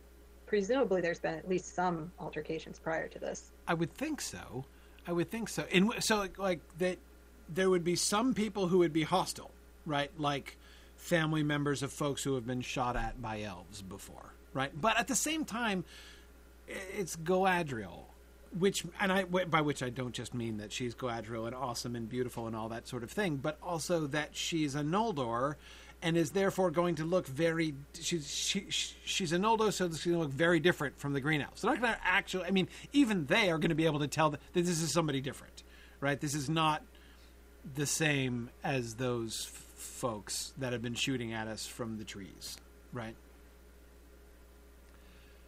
Right. And therefore, they're at least willing to entertain her visit and see what she's there.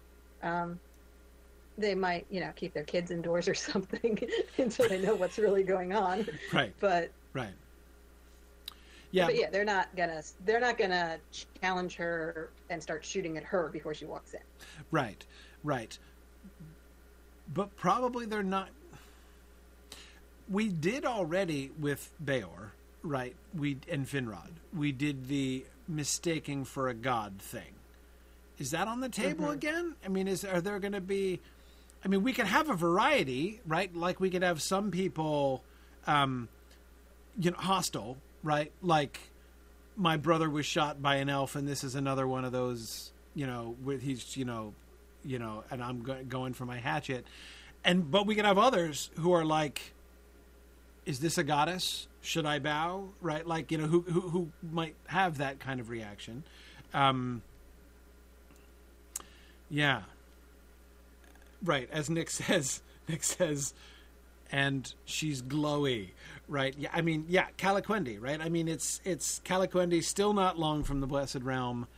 It's going to be visible in some, and perceptible in multiple ways, I would think. That would disarm the hostility. Yeah, a variety of reactions makes sense, ranging from awe to hostility, so that we understand that not everyone feels the exact same way. Right. That it's a tense situation, and she's not just going to be able to waltz in and command these primitives what they should be doing. How's her? What is her approach? Like, what how does she comport herself? How does she what does she say to the people? Does she is she? Well, hang on. Before we even say that, what is she thinking?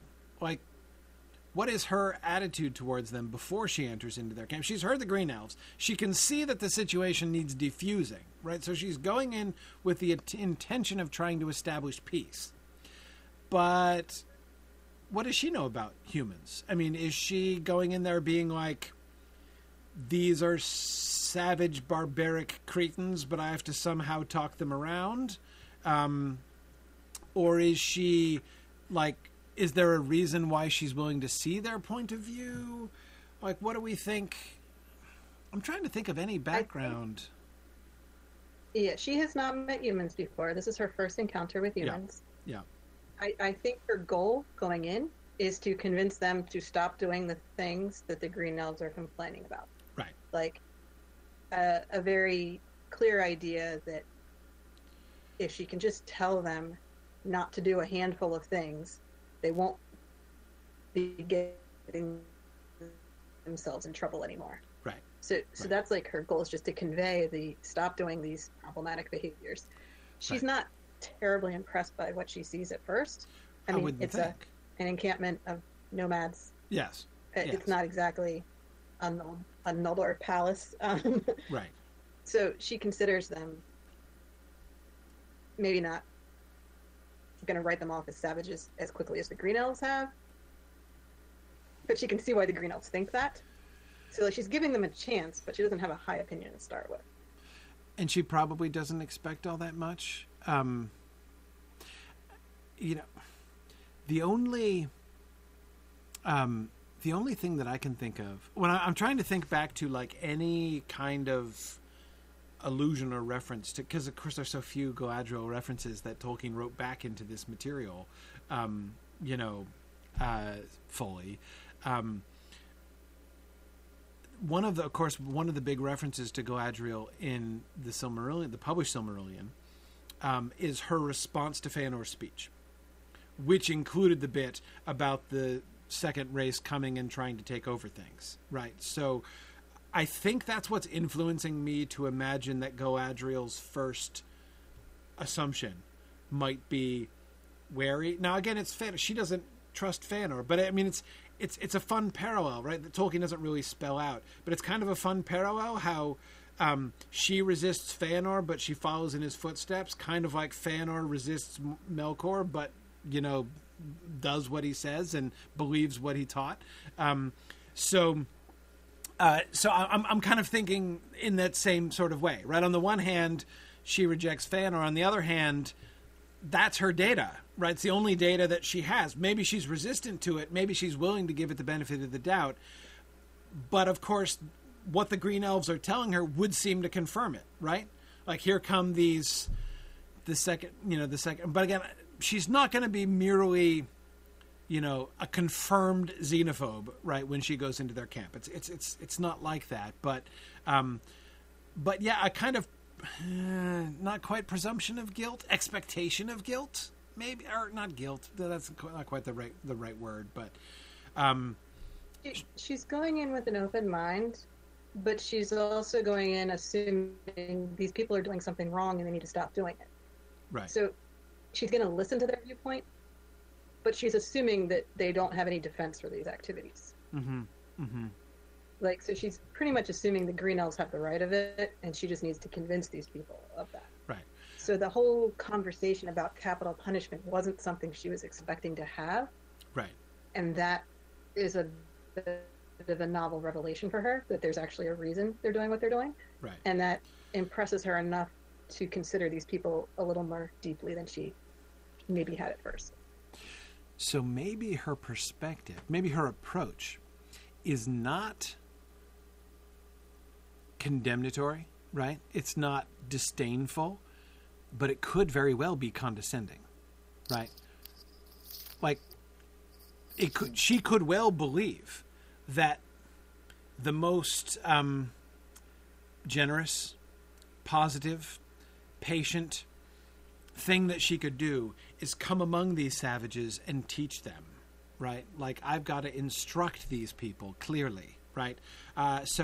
Learners, come, my little mortal children, and let me explain to you some of the... We don't kill people and hang their bodies from trees. That's a no-no in Beleriand. Let me explain basic morality to you, because you obviously need lessons, right? And again, I'm exaggerating, but like, it could kind of feel like that, because it could kind of be like that. I mean, and again, my point is that would be actually a generous move on Galadriel's part. Like, she has lots of reasons to believe that she is in a superior moral position to them, right? Even just from the, thinking about it as objectively as she's had more opportunities than they've had, right? I mean, she used to live with Manwë and Varda, for crying out loud, right? So it's like good of her, right? Good of her to share what she's taught and to teach what she knows and to help these people. And obviously there's a desperate need for it, because, these people are soiling their environs wherever they go here, as the Green Elves are obviously complaining of. So I'm going to teach them to clean up their act and eat with forks and that kind of thing. And then, like, well, then we can move forward. Yeah. And then, as you say, she's surprised, right? She has this conversation in which she believes she's going to have to explain the rudiments of, like, a moral and ethical code, only to find that they have one, and that it's not, in fact, that alien to her. Like, they are much further along than she thinks they are, than she thought they would be. Does that kind of dynamic seem to work? I'm trying to, you see what I'm trying to capture? I'm trying to capture the tone, the tenor of her attitude, her assumptions, and how this sort of conversation goes. I think that's good. And there's two separate scenes there where she first comes into the village and interacts with them initially, and then the second one with the meal and the conversation. Right. So there is room to have that initial reaction and then to show a different one. So I think we're good. I think that what you're saying works. Okay, good. So by the time she goes to Thingol, she's gained some legitimate respect for them, right? Do we say that her perspective could be expressed by saying, or her change in perspective could be expressed by saying that she still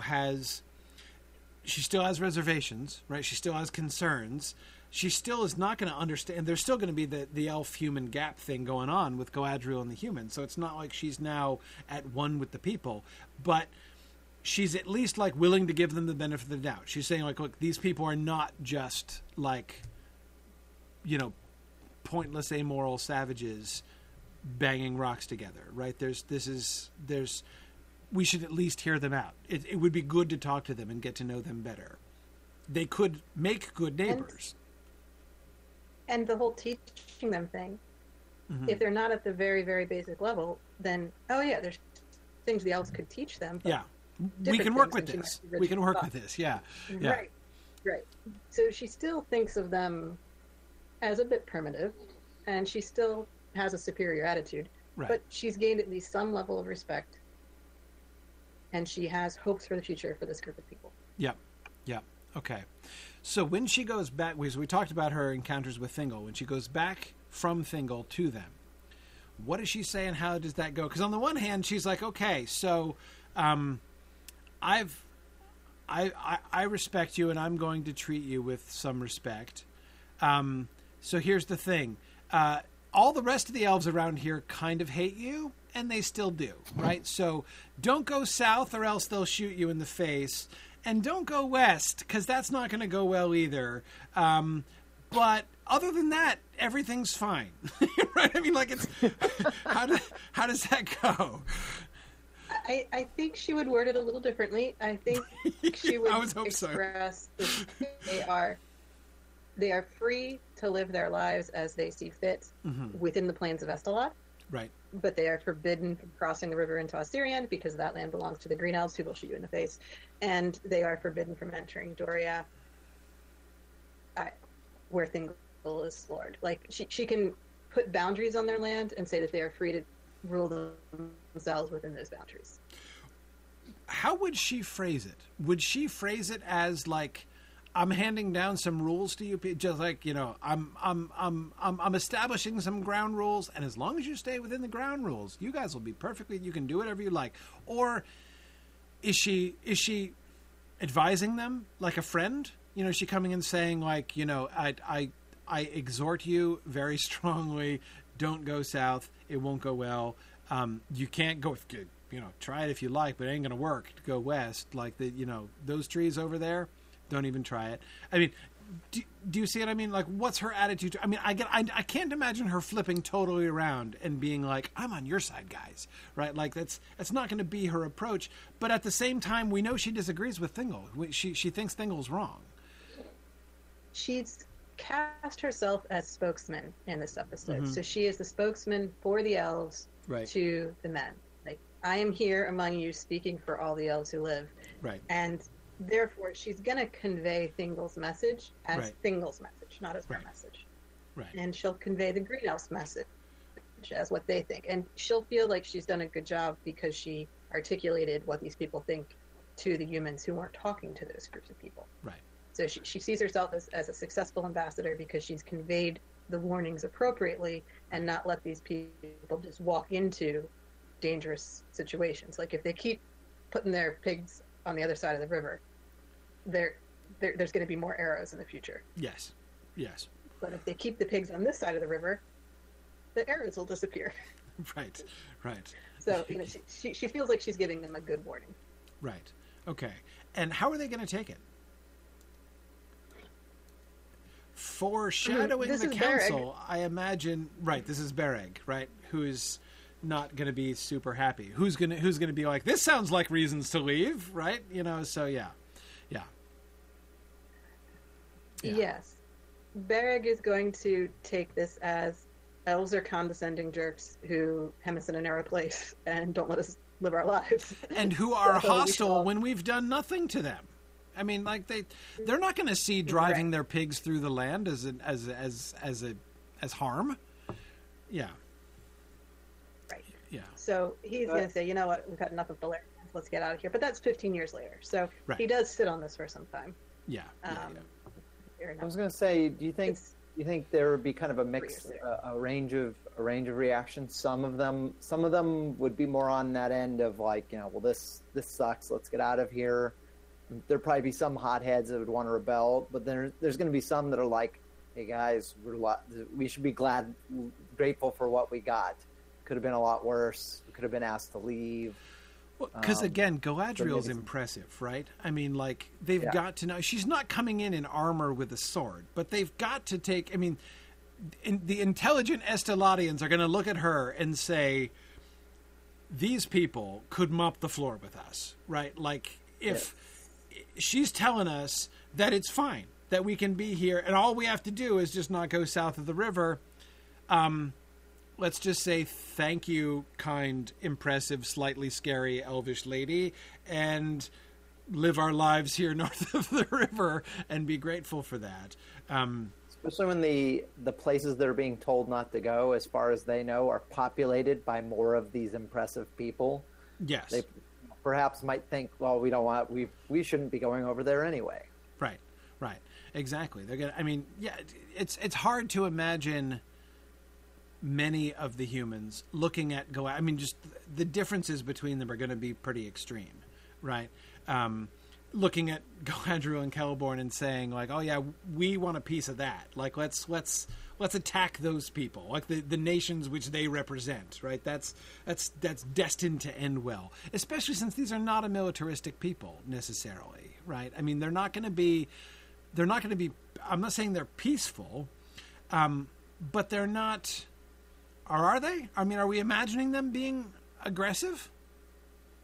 They're the ones who marched into Beleriand in companies, so they're more militant than the other two groups. Right. They have probably a bit of a proud warrior culture going on, but they're also very small. Right. Enclaves. Like together, they'd add up to something. But this village is not going to take on Doria. Right. Or even the anarcho-syndicalist commune. Absolutely. Yeah. Right. Okay. But anyway, Dave, I do agree. You know, it's not like we need to get a whole, battery of multiple reactions, but foreshadowing the council, essentially, like showing the different kinds of reactions to the elves, setting it up so that, the different positions, the different responses to the elves will be fully articulated in episode 7. But to sort of show, lay the groundwork for the variety of those reactions and what those will be, it seems like an obvious place to kind of take that step, especially since, Marie, we're not going straight there, right? We've got an episode in between, so we want to establish it so that when we come back to it, we already have a kind of a framework and don't have to build it up again. Who are these people and what is their relationship with the elves? We'll already have that sort of built in. So, yeah, no, that's good. Okay, I like that. It's getting late, and we haven't gotten. And that's the B plot. And that's the B plot. So we haven't gotten to the thing that I said at the beginning was going to be really hard to talk about, or really hard to decide on. So that's kind of an awkward thing to try to tail in at the very end. Turns out you were right. It was really hard. It was really hard to get to. Yeah, exactly. Yeah, I think we shouldn't try to rush through this. We'll do the C plot and we'll do the C plot next time. I had a foreboding which didn't quite rise to a foretelling, but a foreboding that we would not. Actually, I kind of did foretell it, Marie, didn't I? That we wouldn't get all the way through discussing episode 5 tonight. Not that that's a challenging or improbable prediction to make in this podcast. Okay. So if we'll talk about the Haladin's trip through Nandon Gortheb. We will look more at the frame because we didn't get to the actual frame plot. And unfortunately, the frame plot, especially if we sort of restrict ourselves to these first 5 episodes, it's not. I mean, there's not much story. I mean, the story is brief because we get such small episodes of scenes of it. So I think we can talk about that as well next time, and still have time to talk about some elf and human things. But let me move forward to the things that I wanted to think about for next time. I do want to get to. We'll get to as much of this as we can next time. More topics related to the perspectives of elves and men. We've touched on some of this stuff before, but there are some more things, especially things that even just emerged out of today's discussion, that I would love to get back to in a more kind of general and theoretical way. The perspectives of elves versus men on topics such as nature, change, faith and trust. And I don't mean faith theologically here. I mean like their attitude towards the world, basically, and their attitude towards other people, primarily. Though, of course, we can get theological there, too, because there are theological implications of that as well, like their larger relationship to the world around them and their understanding of that world and its order and sense. Family and family ties, things like marriage and children and siblings and things like that. Death, I said death and taxes, but that's kind of a joke. Not actually tax, but law, basically. Death and law. And of course, again, so many of these things, right? Nature, change, faith and trust, death, law, all of these things came up in connection with stuff from this episode.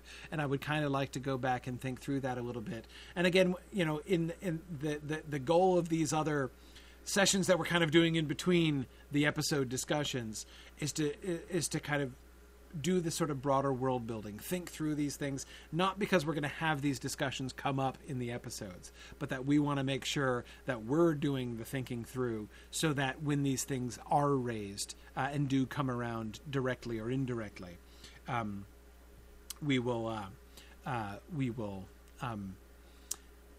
have thought them through, and we'll have a sense of how to incorporate those into the stories. So, all right. So 2 weeks, a fortnight from now, on an auspicious day, we shall meet on Thursday, March 25th, a date which we should take note of, like Samwise takes note of it. At 10 p.m. Eastern Time, 10-ish p.m. Eastern Time, as always, is our next session. So thank you, everybody, for joining us. This has been a fun discussion, as always. Thank you, Dave and Marie, and for everybody who is here live in various ways and in various methods. And we will see you guys later. I will say, as always, thanks for listening, and Godspeed.